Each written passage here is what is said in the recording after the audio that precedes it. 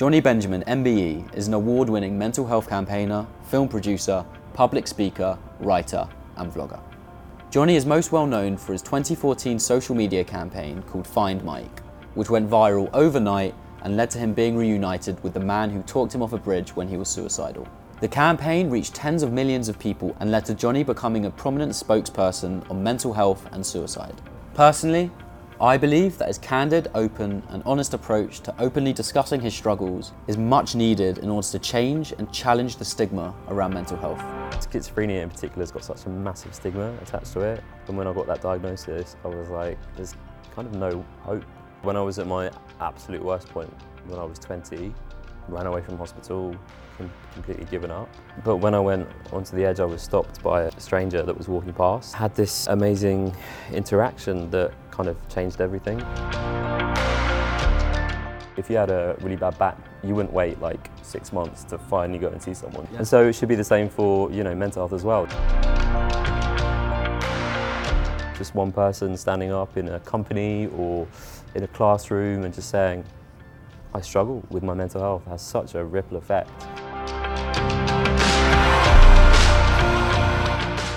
To start off the conversation, I just think a really good thing to talk over, or for you just to explain to me and to people listening and watching, the difference between mental health and mental illness and what that confusion can sometimes lead to as well. Just like physical health, mental health is a spectrum. Mm-hmm. Sometimes you can be on kind of a good end of the spectrum where you're really healthy, you're really fit, body's good, and then obviously sometimes you could be in the middle where, I don't know, like for myself, I've got IBS, so maybe there's things going on. So I'm like somewhere in the middle, and then obviously be at the other end. It's the same with mental health. Sometimes you've got good mental health when you're on top of things and kind of, things are going well. But then obviously there's the other side when, things are not going so well. And we're all constantly on that spectrum, just like, it fluctuates, just like physical health, it fluctuates, and that's okay. Yep. But yeah, mental illness is obviously when your mental health needs to be treated. You need support for it, you need help for it. People often ask me, when should I go to see a doctor about, if I'm feeling depressed or anxious, and I tell them to think along the same lines as, if you've got a physical health issue, like maybe a really bad back, like how long would you wait? If you had a really bad back, you wouldn't wait like 6 months to finally go and see someone. You'd probably go, imagine, like within a few weeks, because you'd be like, and so it should be the same for, mental health as well. If you've got an ongoing symptoms of like depression, anxiety, whatever it is, go and get checked in and, go and see someone about it. I think one day we'll just have health. I don't think we'll separate the physical or the mental. I think we forget that this is attached to this, you know what I mean? I wish we didn't separate the head and the body. Where do you think that came from, that separation? Do you think it was just because it's easier because up here it was almost invisible and people couldn't understand it, whereas a broken arm is very understandable? What do you think led to the disparity between the two? Well, I think like what you've said exactly. I think also there's just such a lack of sort of research into the brain compared to, again, the physical body, things and physical illnesses like, say, cancer. There's been so much research, done into things like cancer or like heart disease. But the brain, mental health, people they haven't gone there. I think there's a fear as well. People are scared to kind of go into the brain and really kind of research it. And but we're slowly catching up, I think. When do you think people really started to kind of wake up and actually take mental health almost as seriously as physical health? Is that last 5 years, 10 years, 20 years? And what was the pace of that change? Well, we're in the middle of it, and I think actually we're only at the very start of it, to be honest. And actually, the UK is further ahead than a lot of countries around the world. But I think it's been really recent. It's only been really recently with people, like the young royals talking about mental health. That's been pretty big, Whenever someone opens up about their mental health, it has such a ripple effect. Just one person standing up in a company or in a classroom and just saying, I struggle with my mental health, has such a ripple effect. Yeah, we're seeing it more and more now. particularly in the UK, but like I said, other countries much further behind and got a longer way to go. That's why I love, and we're jumping way ahead here, but I just had to bring it up, that's why I love what your new charity is focusing on, and getting into the primary schools, right? And making it okay and normal for people at a young age to openly talk about their feelings. Because that means what we're seeing now is these positive role models coming out and allowing the general population to openly talk about their feelings. But if you can get that in people's heads from a very young age, then they grow up with that just being the norm. Exactly. And yeah, we'll get to that bit. We'll get to that part when we get there. But I'm just kind of interested in kind of, if it's okay with you, taking it back to childhood. So what was your upbringing like? My upbringing was traditional, sort of middle class, conservative family childhood. But for me, my mental health issues kind of came to the fore when I was about kind of 4 or 5. Okay. So I started seeing things that weren't there and hearing things that weren't there. I became very withdrawn and isolated and anxious. So my parents took me to see a psychologist from the age of about 5. Wow. Yeah, so we knew early on that... Do you have memories of seeing the psychologist from 5 years old? Yeah, only not loads of memories, but yeah, no, I do, yeah. But I didn't really understand what was going on. And that's the thing, again, like going back to what you said, I wish someone would have explained to me or not hidden it away. I know that, you know, my parents didn't really wasn't something they told everyone about, like, oh, my little boy's going to the psychologist, do you know what I mean? Wait, how could you even start to get your head around it at such a young age if no one else could tell you what was happening in the first place? Yeah, I didn't have a clue. And then, yeah, in secondary school, when I'd say my mental health issues really kind of really manifested, again, no one talked about it, and so, yeah, I had no idea what was going on. I was so confused and yeah, just really struggled with what was going on in my head, and was scared to really talk about it because it just wasn't talked about. You know, there was no. I didn't have the language to kind of explain what was going on. What do you think would have happened if you did have the language to explain? Because do you think it would have helped having the language to explain, even if the environment wasn't comfortable enough for you to actually talk openly? Would have allowed you to help rationalise what was going on? Well, I'm sure I would have then been able to maybe find an environment where I could have spoken about it. But having no sort of emotional literacy, really sort of held me back. Especially at that age as well, when everyone's trying to come to terms with how they work, who they are. Yeah, it's such a, being a teenager is really hard already. But then when you've got sort of mental health struggles on top, it's extremely, extremely tough. So, yeah, it took a long time. And in fact, in the UK, the average time between your first symptoms of a mental health issue and your diagnosis and your treatment is 10 years. Usually takes 10 years, and that was kind of true for me, I think. What impact do you think it would have had if that process was even halved?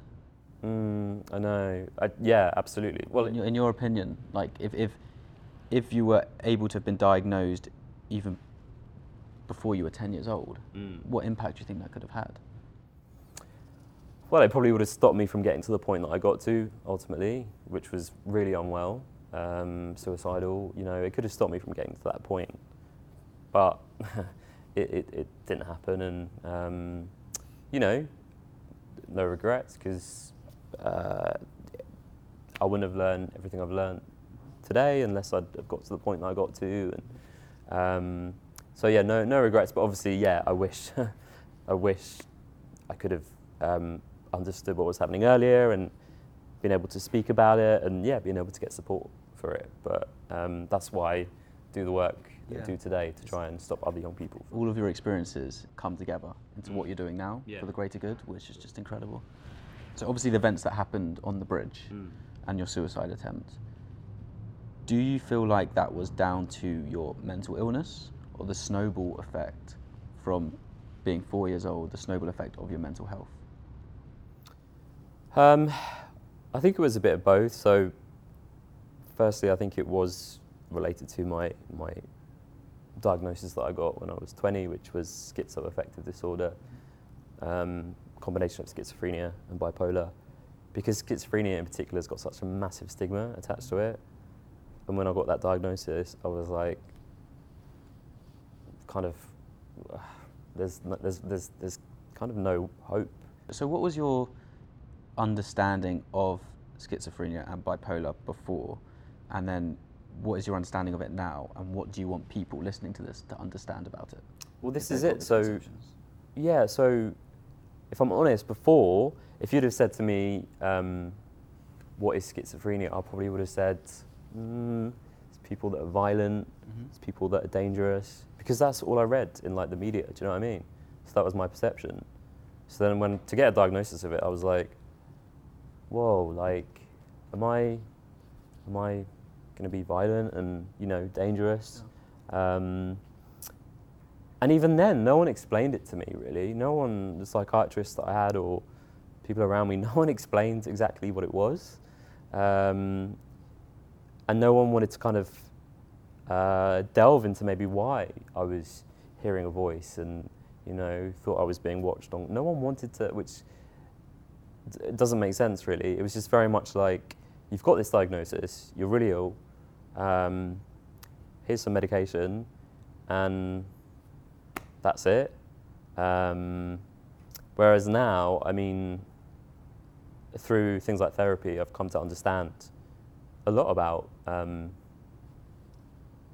my mind and schizophrenia, and something that I like to always point out is that people with schizophrenia or any serious mental health issue are much more likely to be victims of violence rather than perpetrators. Because I think because of the media, I think there is, people do kind of associate things like schizophrenia with violence, and yeah, that's just not the case. It's a very small minority of people with things like schizophrenia that commit violent crimes.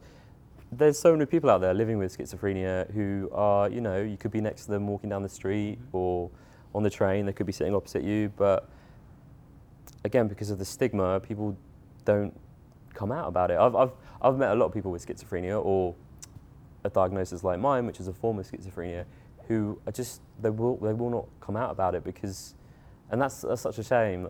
It's such a shame because the more people that would come out and talk about it openly, I think, yeah, the more the stigma would be reduced. But I also understand why they don't come out, because the fear of being judged. But I do think the media needs to take more responsibility. And do you think that is happening now? Are the media taking more responsibility in the short space of time that you referred to before, where there's lots of change happening? I don't think the media are doing enough or taking it seriously enough. I mean, there's so for example, when it comes to something like suicide, there's certain media guidelines that aren't followed. So for example, the term commit suicide in the media guidelines, the term commit suicide, they say shouldn't be used because, you know,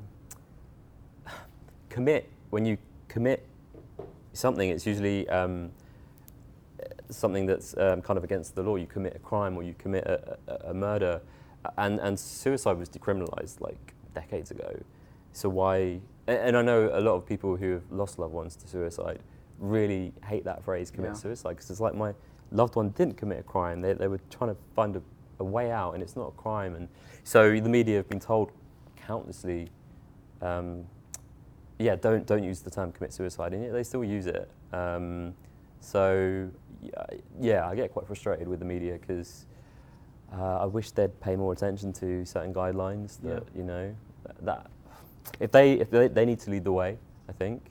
They've got a responsibility, don't they? Yeah. Like, I wasn't even aware of the connotation with commit suicide, but it is in my vocabulary.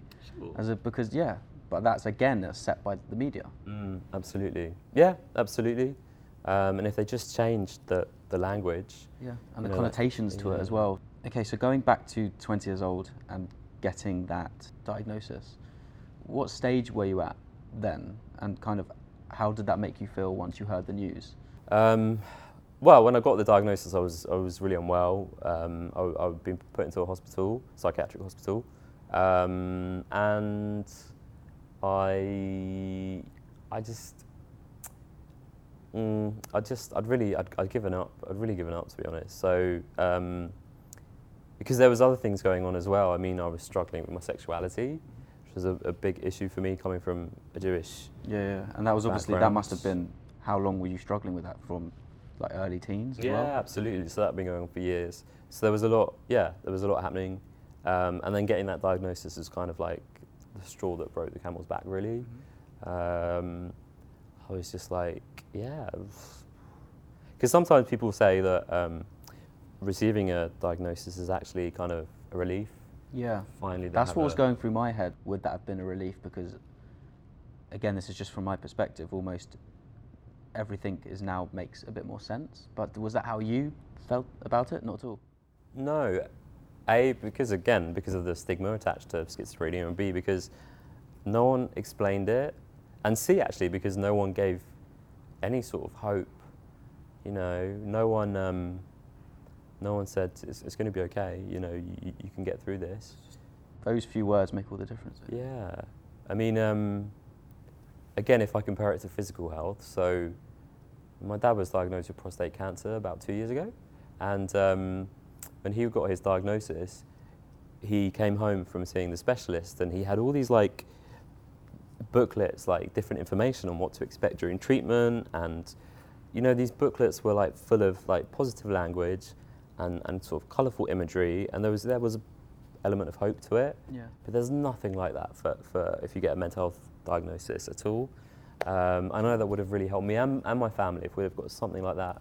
But I think there's a lot that needs to change actually in the kind of mental health system itself. Yeah, a lot that needs to change, not just within the system, but in terms of the staff within it. Because if you're like told, because obviously you must have been in a very vulnerable state then, as would most people in that situation.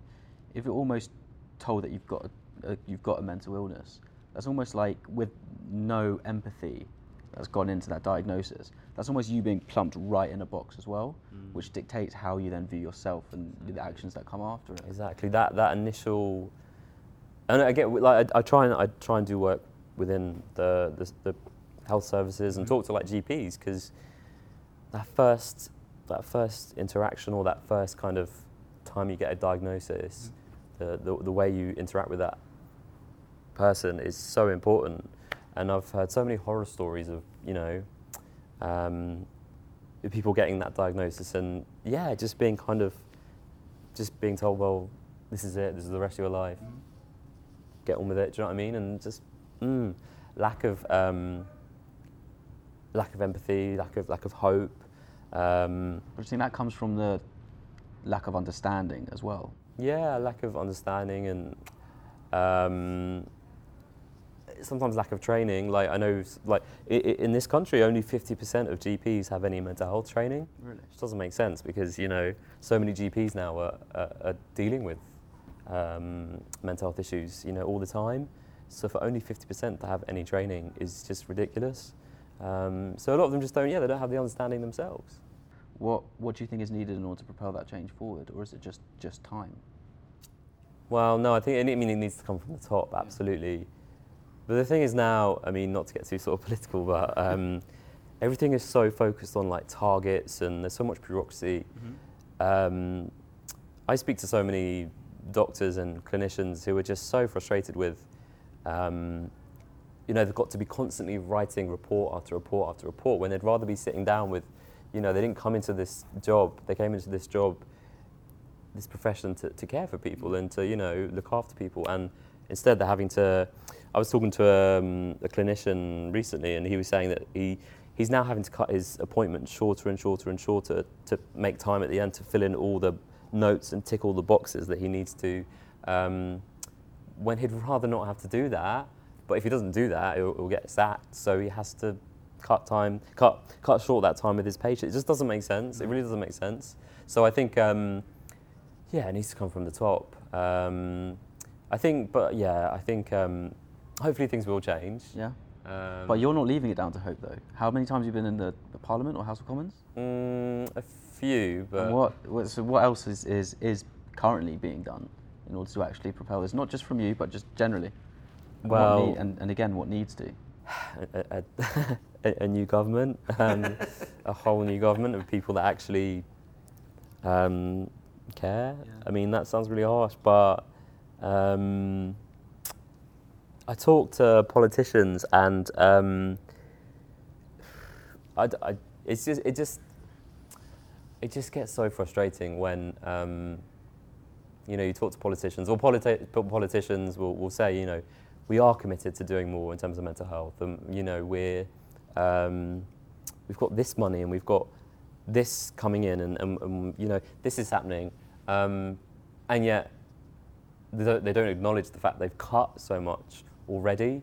So it's all very well putting in this money, putting in that money, but actually, hold on, you've taken away so much already that's not going to be enough, the money that you're putting in. And yeah, so much of it is just words rather than action, and it does get very frustrating. I know a lot of people, not just within the mental health sector, but other sectors, are very frustrated with the lack of sort of action. And when it comes to mental health, I think because people are talking about it more, I think people are just assuming that, yeah, well, everyone's talking about it more now, so things must be getting better. But the reality is, because more people are talking about it, more people are asking for help. Mm-hmm. And because more people are asking for help in an already shrinking sort of system, it's just a catastrophe. So things really are getting worse in terms of the help and the support and the treatment out there. It's almost a catch-22, isn't it? Because as the stigma lowers and more people feel comfortable talking about these things, but the system doesn't change, then that's almost good that people feel comfortable enough to talk about their feelings, but actually it will make the whole situation so much more worse because the support isn't there. Exactly. Yeah, I try and look for the positives. So what I'm seeing now is more kind of grassroots organisations, people that are starting things up themselves, whether it be like a local sort of support group. I see loads of those popping up all the time. There's something called Mental Health Mates. Okay. Mental Health Mates is, again, grassroots organisation where people that have lived experience of mental health issues get together and they go for walks or things like picnics, and they're all over the country, and people are finding their own ways of kind of helping themselves, their own support. We can't just sit around and rely on kind of the system, the government. You can't. So people are finding their own ways, which is great. I think that's a positive. Yeah. And I think what's really positive is more and more young people. Yeah. Like when I go into schools, they're talking about it openly. And when we were at school, I mean, when I was at school, well, no one ever shared anything about their mental health, I'm sure. Well, I don't know, maybe same for you. I went to an all-boys school, so even more so, yeah. So, but things are changing when they go into schools, so that's a positive. Yeah. So, yeah, you have to look for the positives, I think. Of course. You mentioned just before about lots of things popping up, people taking the matter into their own hands. Just out of interest, and the interest of anyone's watching, is there one central resource that combines everything? That instead of just kind of Googling and searching, doing your own research, there's possibly all of these different ventures that you could see what resonates best and sign up from there? And if so, what is that? So, there's now something called the Hub of Hope. So Hub of Hope is a website, it's also an app. Okay. And you just put your postcode in, or you click locate me, and it brings up all your local support groups, organisations, and you can filter it down into different categories. Maybe you're looking for something on grief, maybe it's anxiety. So I really like that you can find. Personalised as well, isn't it? It is, yeah. Okay, so we'll link that below if anyone's watching on YouTube or Spotify and iTunes or anything. That's really great. Okay, so let's move the conversation over a little bit to, I don't really know how to best phrase it, but I think it's an important topic to talk about. Just kind of mental health in males, like the suicide rates for being a male are considerably higher. You probably know much more stats than I do. But I think what I'd be really interested in talking about is the impact of expressing feelings from being a child, where actually I think we're looking into a study where boys are actually more expressive emotionally than girls at a young age. and being told to man up or kind of put inside a box of what it means to be a man, what effect does that have and what can be done to combat that? Yeah, it's really damaging. It's really damaging. I mean, you know, there is this phrase, yeah, man up, or, you know, big boys don't cry. I hate that phrase. And yeah, of course it's going to cause boys to suppress what's going on emotionally. It did for me. I know, you know, when I was really young, I was really sensitive, and, you know, I cried quite a lot as a little boy.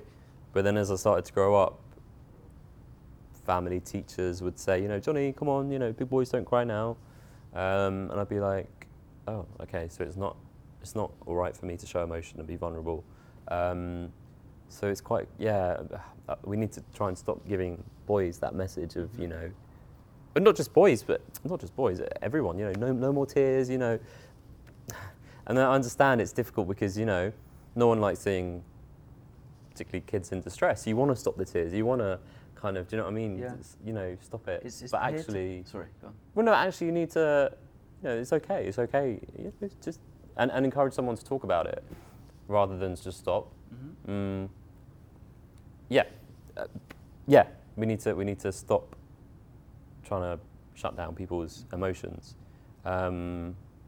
We do it as adults as well. I've seen people do it, you know. Even more so, I'd say. No? Yeah, because people are really uncomfortable with. Because a lot of it is from the teachers and people in authority, but a lot of it's peer to peer as well, I'd say. Like, again, all boys school. It's kind of that breeds a certain type of mentality. So it's not just the teachers and parents or whatever saying the man up and the crying. It's the unwritten social rules that dictate how you should act and why you should act that way. Yeah. Which in itself is, I believe, quite damaging. Absolutely. I think so much of it is fear. Yeah. People are really afraid of human emotion.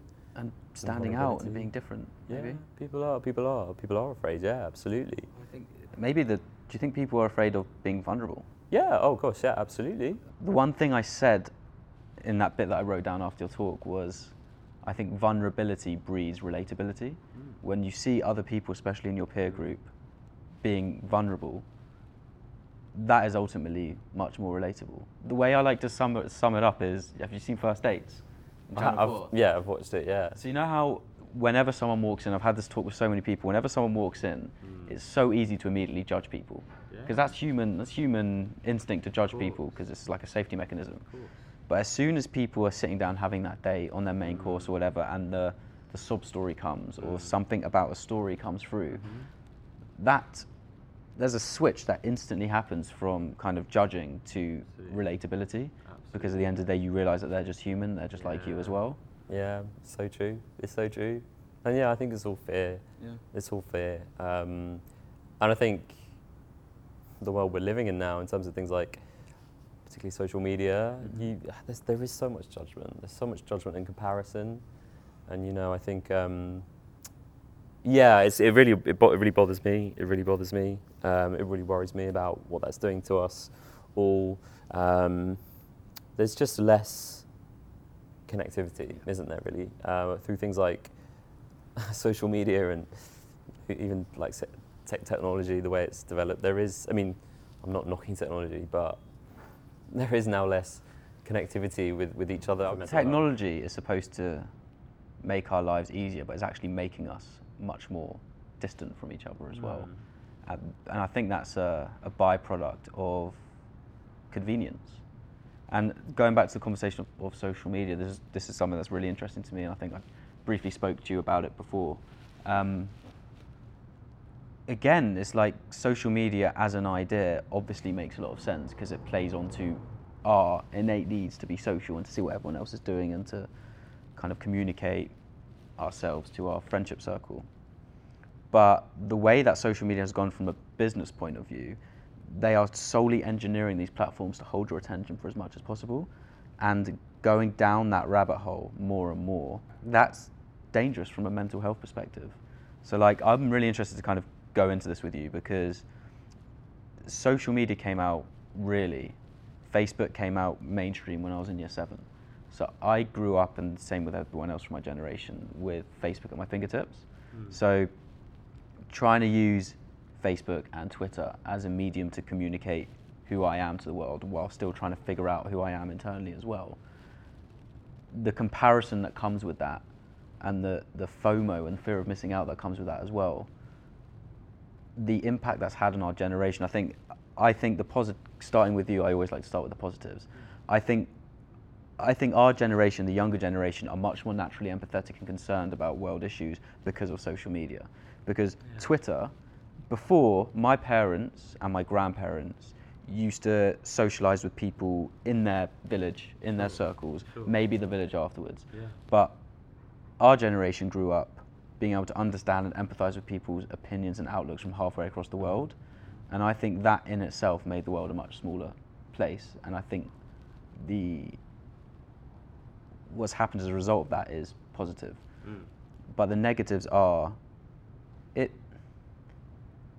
just breeds a certain type of constant comparison and fear for constantly putting yourself out and putting yourself in the best light and putting filters on everything and filters on your life. And the issue is, I've seen this said lots of times, that Instagram, because it's everyone's highlight reels, it's everyone's show reels, that naturally means that you are comparing your real life and your day-to-day life with everyone else's show reels, and the negative implications that can have, especially now with Snapchat and Instagram, where people are 13 or 12 going through school. What do you think needs to be done about that to combat that? Have you given advice in that realm to young people in social media? Yeah, I mean, I think again, kind of like what we were saying before about people showing emotions. People are just shut down. No, don't cry, don't cry. Again, it's the same with things like when I talk to young people about social media or technology, they often say to me, well, you know, my parents just say to me, just stop, just get off it, but they don't understand. Again, I think we need to allow young people to really, you know, voice what's going on for them rather than just like, get off the phone, you know, stop it, let them, you know, again, no one wants to hear kind of sometimes what's going on. So when I talk to young people about social media, you know, I've done workshops and things, and all this stuff comes out about, you know, how they feel using it and what it does for them. And it's so interesting, and it's so important for them to be able to express, what's going on, what it makes them feel, what it does to them. I do think that the social media platforms need to take much more responsibility. And it's difficult, you know, I've been into Facebook, I've been into Twitter, but there's such large organizations that, you might talk to one person here, but it needs to filter across the whole organization. So in your opinion, what even the small little change, because I know Instagram have just released that they're testing something in Canada, do you know what I'm saying? Removing the likes, which I think is brilliant. What other kind of little ideas do you think would help mental health and addiction to social media, I guess? This is probably a bit too far-fetched, but go on. Well, I'd like social media platforms to maybe like shut down for a little period. Can you imagine if like the whole of Instagram, just a blackout? Well, they said Instagram were like, we're going to take a day off, every Sunday or every other Sunday. Let's just take a day off. So can you imagine what that would do? I think that would like. What would that do? What would just in the UK? Yeah. What impact would that have? I think that would. I know I'm probably going to be people watching being like, no, how can you say that? But I think it would take a lot of pressure off people instead of being like, oh my gosh, I'm so it's a Sunday and like I'm here. I need to be like, you know, like snapping. Everyone needs to know what I'm doing. They'd just be like, it's Sunday and oh my gosh, I can just enjoy the day without having to worry about what I'm going to post on Instagram. I think it would relieve a lot of pressure. Again, I talk to young people and they often say to me, you know, when they go away somewhere and they don't have internet connection, do you know what I mean? It's like the worst thing in the world because, you know, how are they going to keep in touch? But then they tell me that, you know, a day later they're like, oh, I love it. I love the fact that I don't have the internet connection. I don't have to worry about keeping in touch with my friends on Instagram or WhatsApp, or I just. Whew. So that's the bit that I wanted to say next. So we might be moving too much into psychology here, but still worth having a conversation over regardless. What causes that need or dependence on trying to put yourself out there and keep up with the Joneses and that pool of social media? Because what you just said, I agree with. If it were to shut down, people would ultimately feel relieved. And I feel like it doesn't have to shut down for 24 hours to give people that sense of relief. People can actually be empowered to make that decision to, even if they don't post themselves and just kind of swipe every now and then and keep up with it. What needs to switch for people to be empowered enough to make that decision to maybe take a bit of a step back in the first place?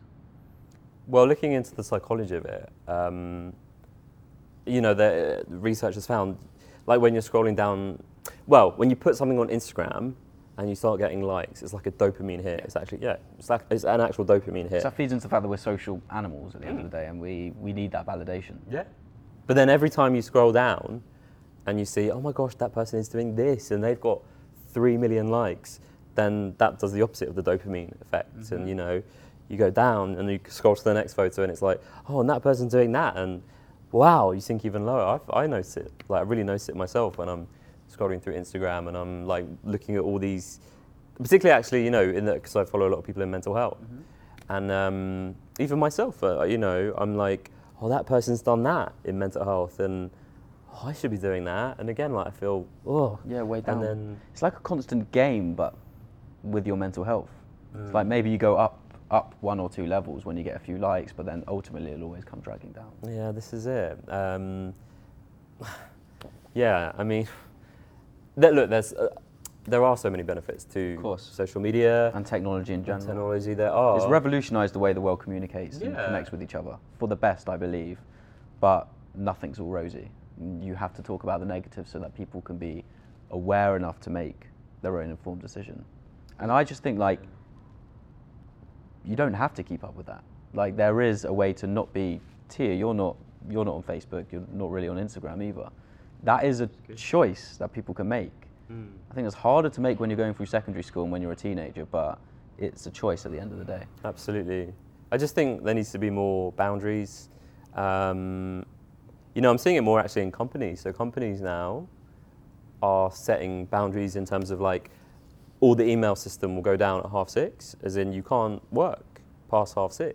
That's another impact of technology. You can never stop work. Well, yeah, bring work home. But some companies are realizing that, and they're saying, no, we want you guys we value your mental health, so we want you guys, you can't do any work after 6:30 or on a Friday evening, that's it, the email again goes down and you can't work over the weekend. And I think that's good because, I'm terrible at, I especially when I'm, self-employed, I just constant work and there's no boundaries there. So I think that's great because sometimes I need to set my own, boundaries, because I would just keep on working non-stop if I could probably. Yeah. So having those boundaries there and having them set by maybe someone else is quite useful, I think. Yeah, I agree.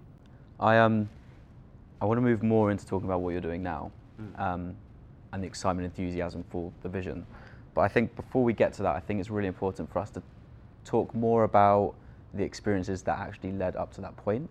So obviously, Stranger on the Bridge, the documentary, blew up. The Find Mike campaign blew up. So let's talk about that a little bit. But then, again, as I said to you over the phone yesterday, I don't think you propelled into what you're doing now just as a result of that Find Mike campaign blowing up, and that isn't the be-all and end-all. I'm interested in hearing what actually happened in that space between all the media storm, all the media buzz, and what you're doing now. So just for people who don't know, just give a brief explanation of that whole campaign, what stage you're at in life, and how you navigated through that. Sure. So when I was at my absolute worst point, when I was 20, ran away from hospital, completely given up. Had no hope, and so I went to this bridge. But when I went onto the edge, I was stopped by a stranger that was walking past, and had this amazing interaction that kind of changed everything.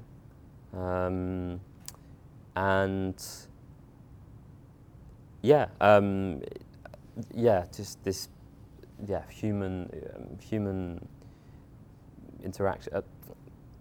it sounds really, I'm making it sound like really basic, but No, you're not. well, but the thing is, it was basic, and you know, it was human, which is something again normal. That is so often missing from sometimes like the mental health system. Is that basic human interaction? You know, like just talking to someone instead of it being behind a clipboard, and do you know what I mean? And He didn't treat you as someone who was in such a vulnerable position. He treated you like a human being, and that is what you responded to. Absolutely. And again, giving me that hope that I'll get better is key. So you think from that interaction, that is everything that doctors and GPs working in mental health should be learning from and adopting? Yeah. That human empathy and just the guidance that things will get better. Absolutely. And it's not rocket science, that's No, the thing. it's not. It's not. Trying to. So then what happened in the time between the event at the bridge and you launching this social media campaign? So it was actually 6 years between Really? the bridge and me deciding to find that stranger Okay. that had stopped me on the bridge. 6 years. So it was a long time, but you know, I had to be in a good place mentally. It took me a long time to, get back on my feet and deal with what was going on, both in terms of my mental health and my sexuality. It took a long time. So that's why because people often say, you know, why did you wait 6 years? And also, not just that, but I had to have the right platform to do it. Yeah. And it was working with a mental health charity that gave me that platform. And they were amazing. The charity I worked with, Rethink Mental Illness, they believed in me and believed that this campaign could be a success and could help people. So I had to have the right people around me and the right platform to do it, I think. From the minute that it was mentioned that you should launch this campaign to the time where it was actually in circulation, how long was that? Not long. Not long at all. Just thrusted right into it. It was. Yeah, it was. How It long? was. Month? Weeks. Weeks. Yeah, weeks. And It how really was quick. coping with that in being just in the limelight in a short space of time, kind of like 0 to 100? Yeah, it was a bit weird. Bit weird. Quite weird. Quite surreal. But the nice thing was that there was so much support, because mental health is something that touches so many people. And if you haven't been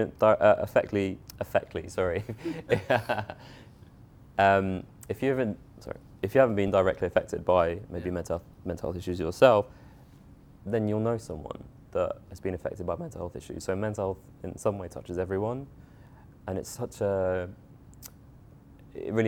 important issue for so many people.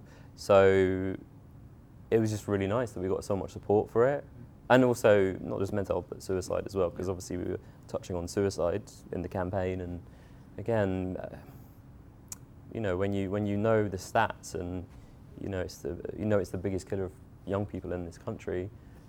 I think that's why there was so much support. People want to do something about this.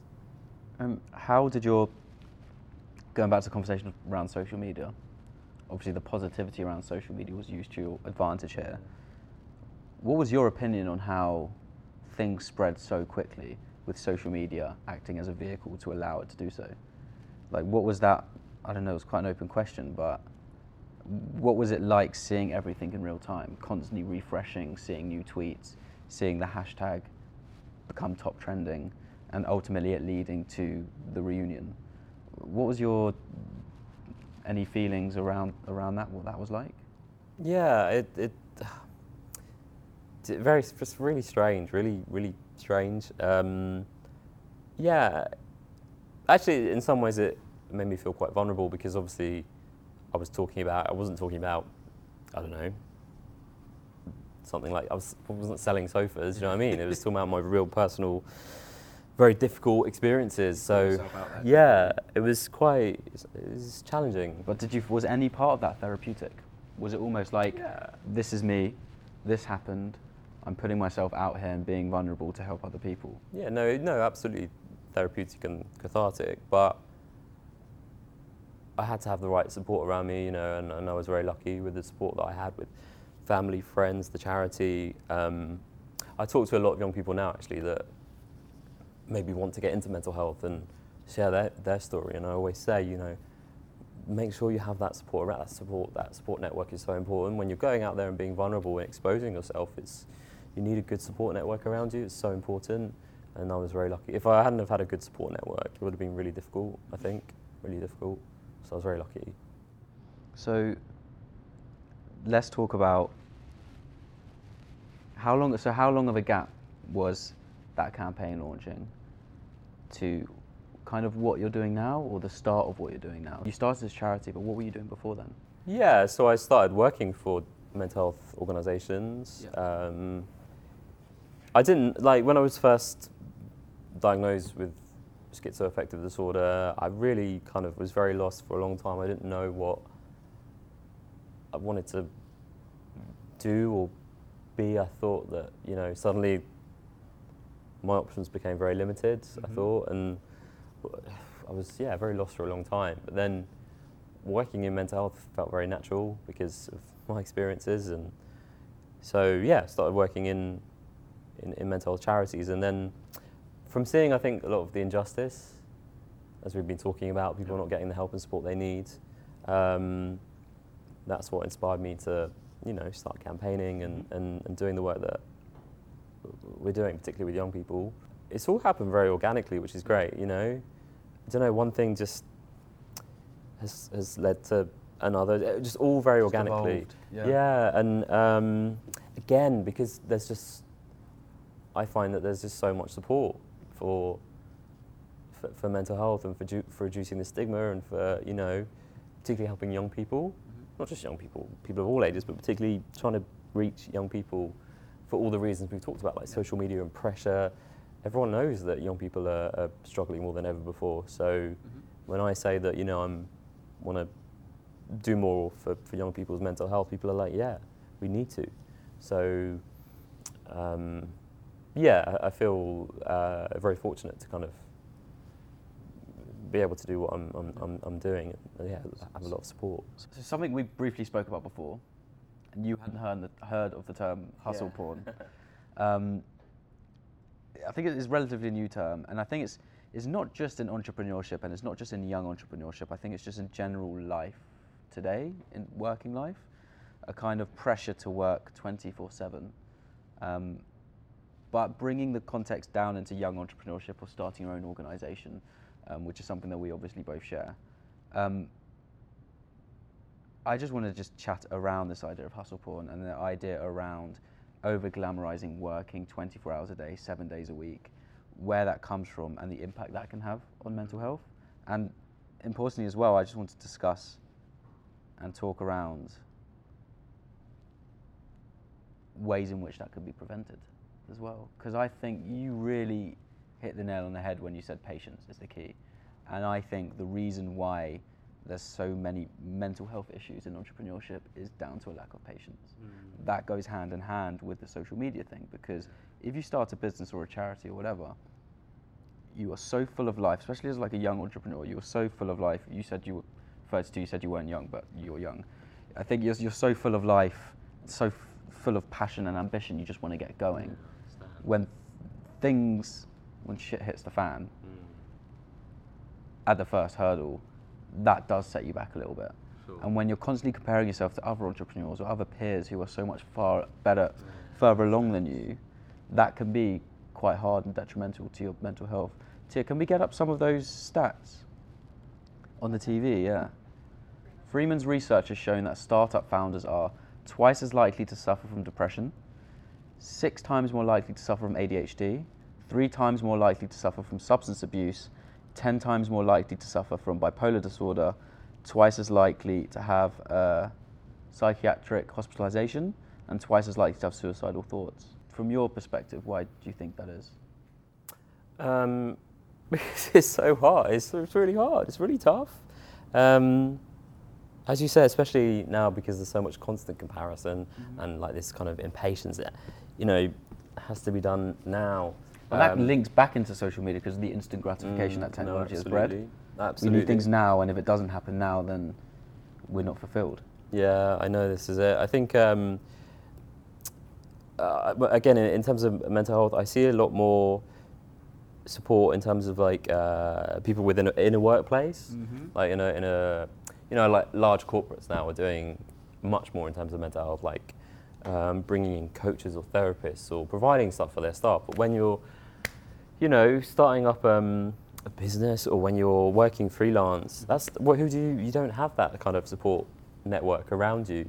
There needs to be much more focus, I think, on the mental health of entrepreneurs because, like I said, it's happening within actual businesses. But if you're starting up, you're doing stuff on your own, that support just isn't there. And, things like everything from like finance, I mean, it's just so much that is so tough. I used to work in companies now, then I started off on my own and that's pretty tough, having to like manage everything yourself and taking on so much responsibility. And there's no one there to really look after your mental health. You kind of have to manage it on your own, but you don't have time because you're constantly replying to emails and needing to. On my iPhone, I've got like so many lists of like things I need to do, and I never had that when I was working in companies. Like, of course, I had stuff to do, but nothing like what I've got to do now when I'm working freelance and setting up this charity. It never ends, and that's the thing. It never ends, and that is really tough. And there's just not enough support or places to go, I think, for entrepreneurs or people in startups to talk about their well-being or get support, or there needs to be much more focus, I think. So what are some telltale signs that maybe things are building up a little bit? What is some actionable advice that people could look out for? And then on top of that, what's some advice of people dealing with it as well? So do you mean in themselves or in other people? So, amazing. Yeah, both. sure. So in yourself first of all. Yeah. And then how can you help other people that you may be working with? Well, it can be really difficult because as you said earlier, it's not visible. It's not like you have maybe a lump that's growing and growing and growing. It's not like that. It's not visible and there's no blood test. You know what I mean? It's really, really hard. So I think, in terms of, yourself and other people, if there's changes in habits like maybe sleeping, maybe you're sleeping more, sleeping less, maybe you're eating more, again, eating less. Those can be, if it's you or someone else, those can be telltale signs of, maybe everything's all right, but it's important just to check in, I think, either with yourself or with someone else. I know, for me, I've gone through different periods of like sleeping a lot less and sort of developing insomnia. And sometimes, I've just kind of accepted it and not checked in. Do you know what I mean? I've just been like, okay, I've been sleeping badly for the last 3 months. But instead of like saying, okay, well, what is going on? I'm just like, okay, just got to get through it, just got to brush it.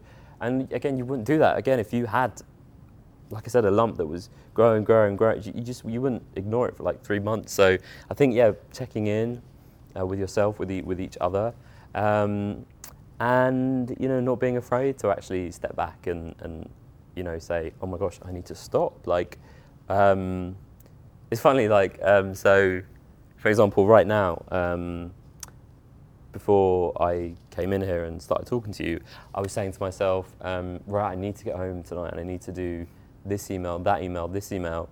And then I was like, no, Johnny, do you know what? No, like, no, that's too much. Like, you've had a really busy day, and you need to switch off tonight, actually.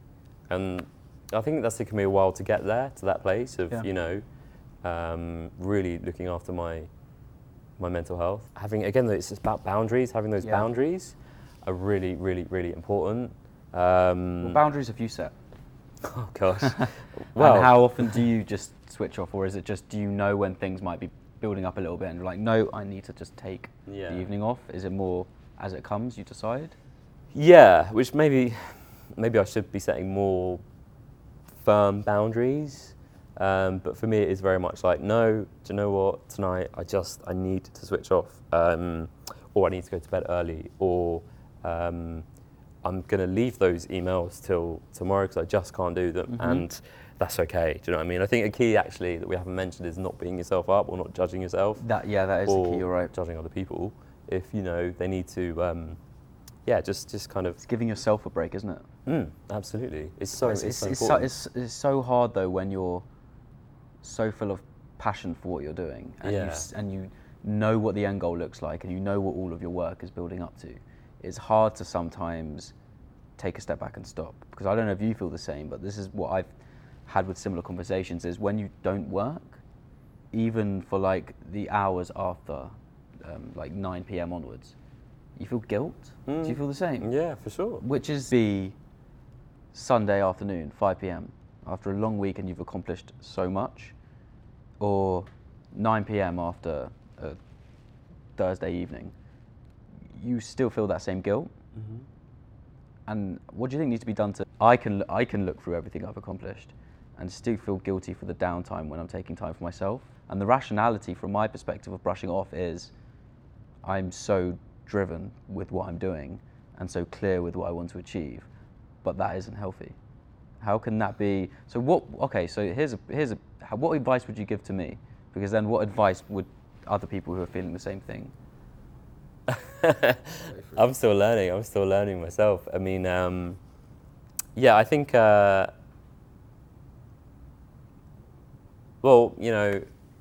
learned a lot. I've done a lot in terms of things like self-compassion. I think self-compassion is really underrated. No, seriously, I think, what does that mean? What does that actually mean? Is it self-confidence, loving yourself, or? Yeah, not self-confidence, loving and accepting and being kind to yourself, essentially as you probably would to, a best friend. We can be so hard on ourselves. You know that phrase, we're our own worst enemies. Yeah. I think that's really true. We sometimes really are, and we put so much pressure and expect so much from ourselves that we wouldn't expect from other people, but because it's us.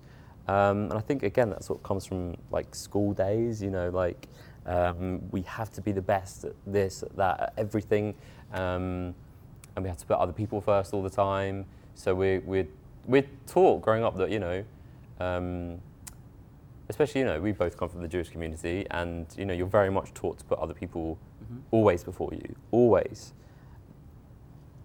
And yeah, I agree, of course you should put other people, but actually no, it's, that whole analogy, like when you're on a plane and you're about to take off and they do the briefing and they say, oxygen masks are going to drop down and make sure you fit yours before you fit anyone else's, even like children.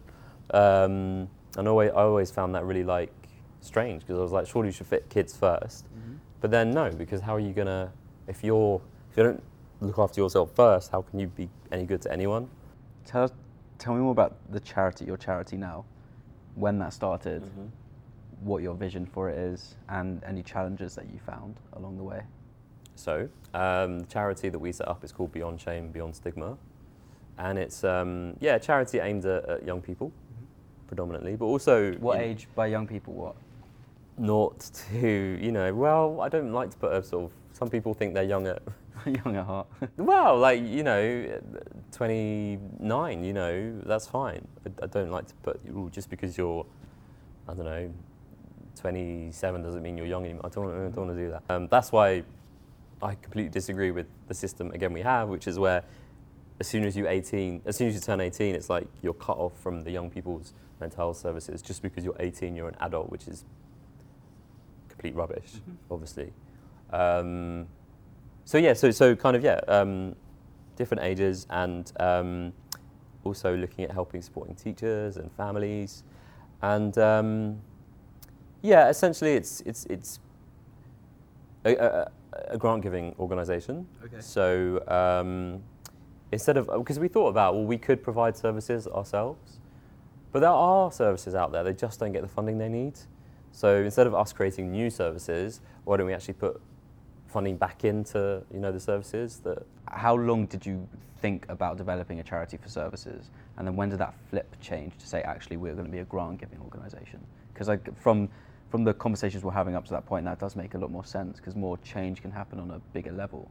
But where did that switch happen? When did that occur? Well, so the last few years we've been travelling around the country and different countries and visiting a lot of different charities, organisations. They're doing great work, but seeing how many of these charities and organisations having their funding cut. As an example, I was in Scotland at the end of last year and visited this amazing mental health charity that's helping young people. But they were having to close their doors because, they'd lost all their funding. And I was talking to all these young people who were heartbroken because, what are they going to... Some of them only left their houses because of this charity providing support.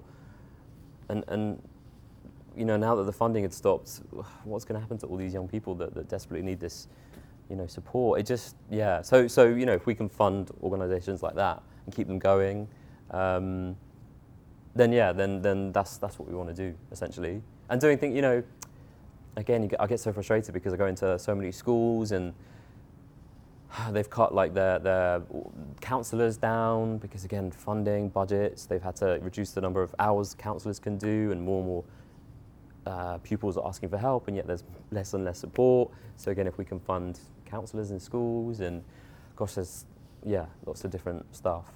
How are you going about getting the funding to give the funding in the first place? Are you finding that a challenge?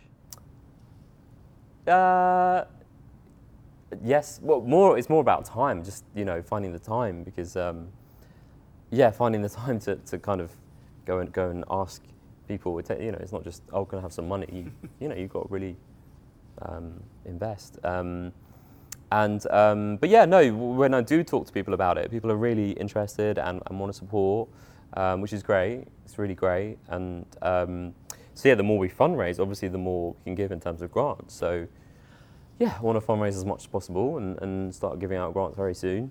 I think, a lot of people, they say that they want to support mental health and they want to fundraise for mental health.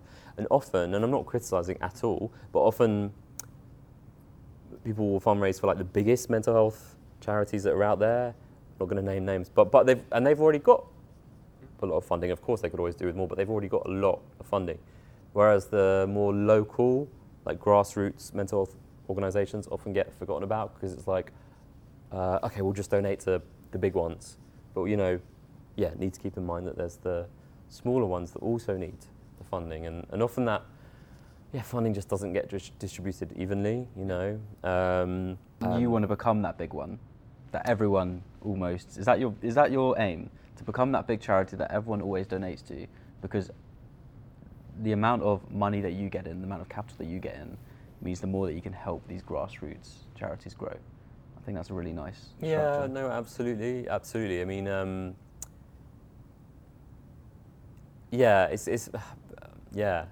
because there's been a lot. Just to be completely frank, there's been a lot of debate about things like how much do we pay staff, because again, if you look at some of the big charities that are out there, they pay their CEOs a lot of money, and I get it because they work hard and they deserve that money, but then that money could or other costs that are spent within charity stuff could be distributed to the people that really need it rather than spent at the top. Yep.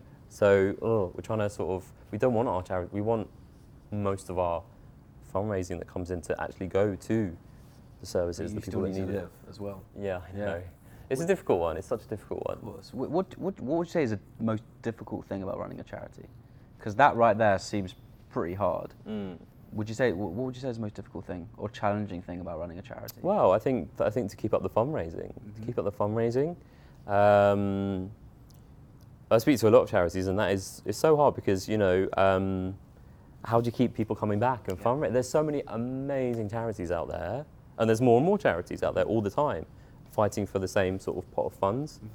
How do you keep that charity, making sure the fundraising keeps coming in? That's what is hard already, you know. Because I set up the charity very much like, we're just going to raise all this money and then, you know, give grants. But already, like, the board of trustees is saying, well, what about year 2? What about year 3? And I'm like, because I'm very much sort of in the moment person, I haven't even thought about, like, year 2, what's our fundraising strategy going to be? Do you know what I mean? And you've got to always think, you know, next steps. And that was the challenge, I think. And also, I think a challenge for me is, you know, already we're getting so many people get in touch with us and say, we've got this project that we need funding for, we've got that project.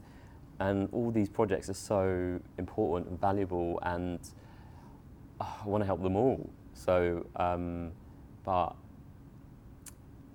you know, if we helped every single organisation, then we'd be spread kind of too thin, do you know what I mean? So, but that's so really hard. Yeah, that is really so difficult. hard. It's so hard. And so actually, I'm setting up a youth board, you know, a board of young people who have lived experience, because I want them to kind of decide where the grants are going to.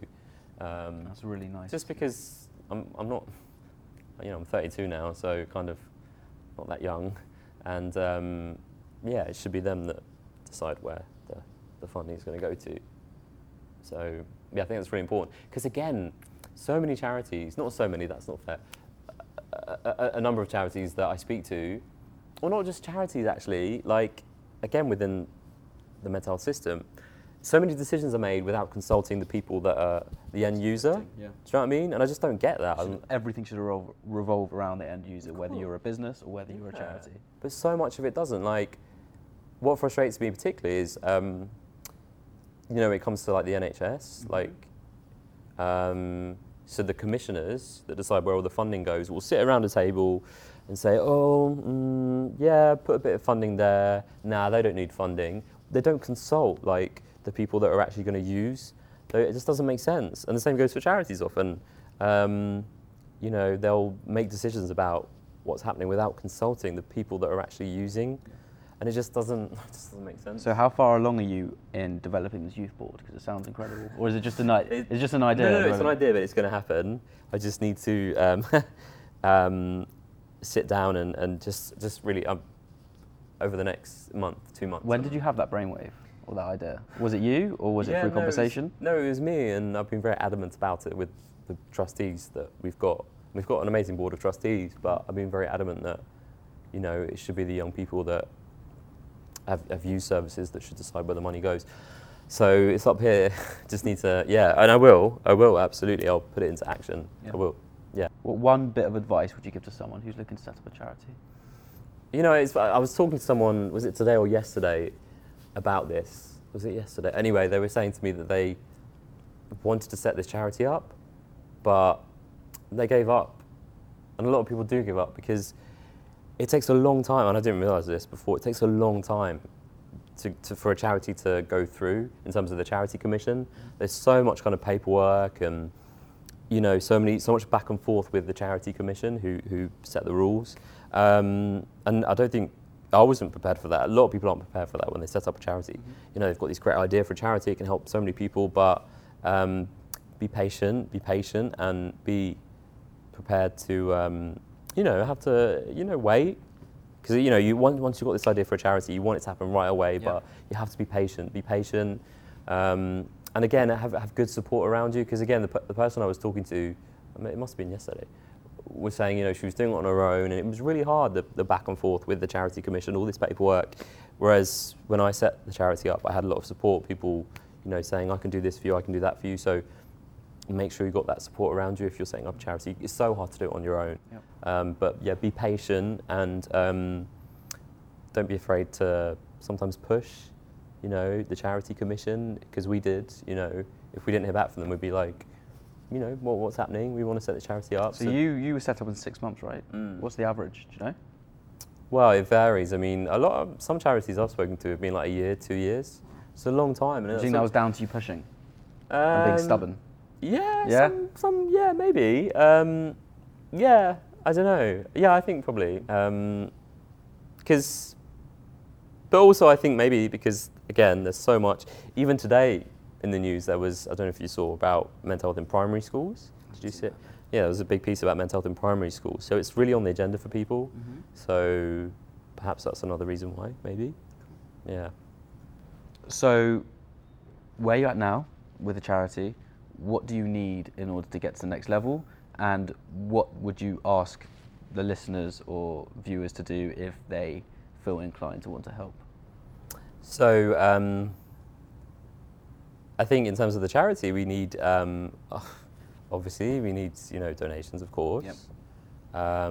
But we also need volunteers, and we need people to give us their ideas and their suggestions of where the grants can go. I don't want it all to be about just fundraise, just give us your money, give us your money. That happens too much in charity. Yeah. I find it's just give us the money. It's easy to fall into that line as well, isn't it? But the charity, I want the charity also to be about raising awareness, but also, because again, some of the charities that I work with they're really kind of careful about how much they go into like politics, whereas I want our charity to be quite bold and, campaign for like real change. Create change, yeah. Yeah. You have to be bold if you want change. Absolutely. So ballsy. Yeah. So yeah, any ideas or things you'd like to see, or campaigns or anything like that would be cool. Yeah. Let's we're about to move into the Power 3 questions, but before we do that, one last sentiment or anything you want to leave around mental health, if you could, whatever that may be. Okay. Very, very open question, but so it doesn't look, you don't need to place importance of it being inspirational or whatever, just anything that I guess just comes from the heart and is authentic to you. Okay. I think, well, I suppose, there could be people watching that might be struggling themselves. And I think the important thing, maybe we haven't touched on so much, is that there is, I know because we've talked a lot about things that might be wrong with like the system, but actually there is like a lot of help and support out there now, and a lot through technology actually. So as an example, there's a new text service, 24/7 text line, which is called Shout. And yeah, as I said, it's available 24/7. So, you could be watching this and you might be struggling and you might need to talk to someone, and you can pick up your phone right now and, text Shout, and, you'll be put through to someone that's trained, that's qualified, that, will be able to be there and listen to and talk through via text what's going on. I think, it's important to let people know that there is so much out there now. Via different mediums, via text, via phone, via in person, do you know what I mean? And to, not be afraid to look for what's out there really around them. As I mentioned, the Hub of Hope is great because you can find out what's in your local area. But there's also so much online, so don't be afraid to access it. I think that's really key, and essentially you're not alone because of that. Cool. I like that. So we're going to end every single podcast with these 3 questions. Yeah. I've been advised to not dwell into the responses because I have a tendency to do that. It's just I'll give the question, you give the answer, come from the gut, whatever comes first, and then we'll move on. Okay, so number 1 is, if you could give your 20-year-old self one piece of advice, what would it be? It gets brighter. It won't always stay like this, and things change. They do change. Yeah. What do you want your hypothetical great grandchildren to remember you for?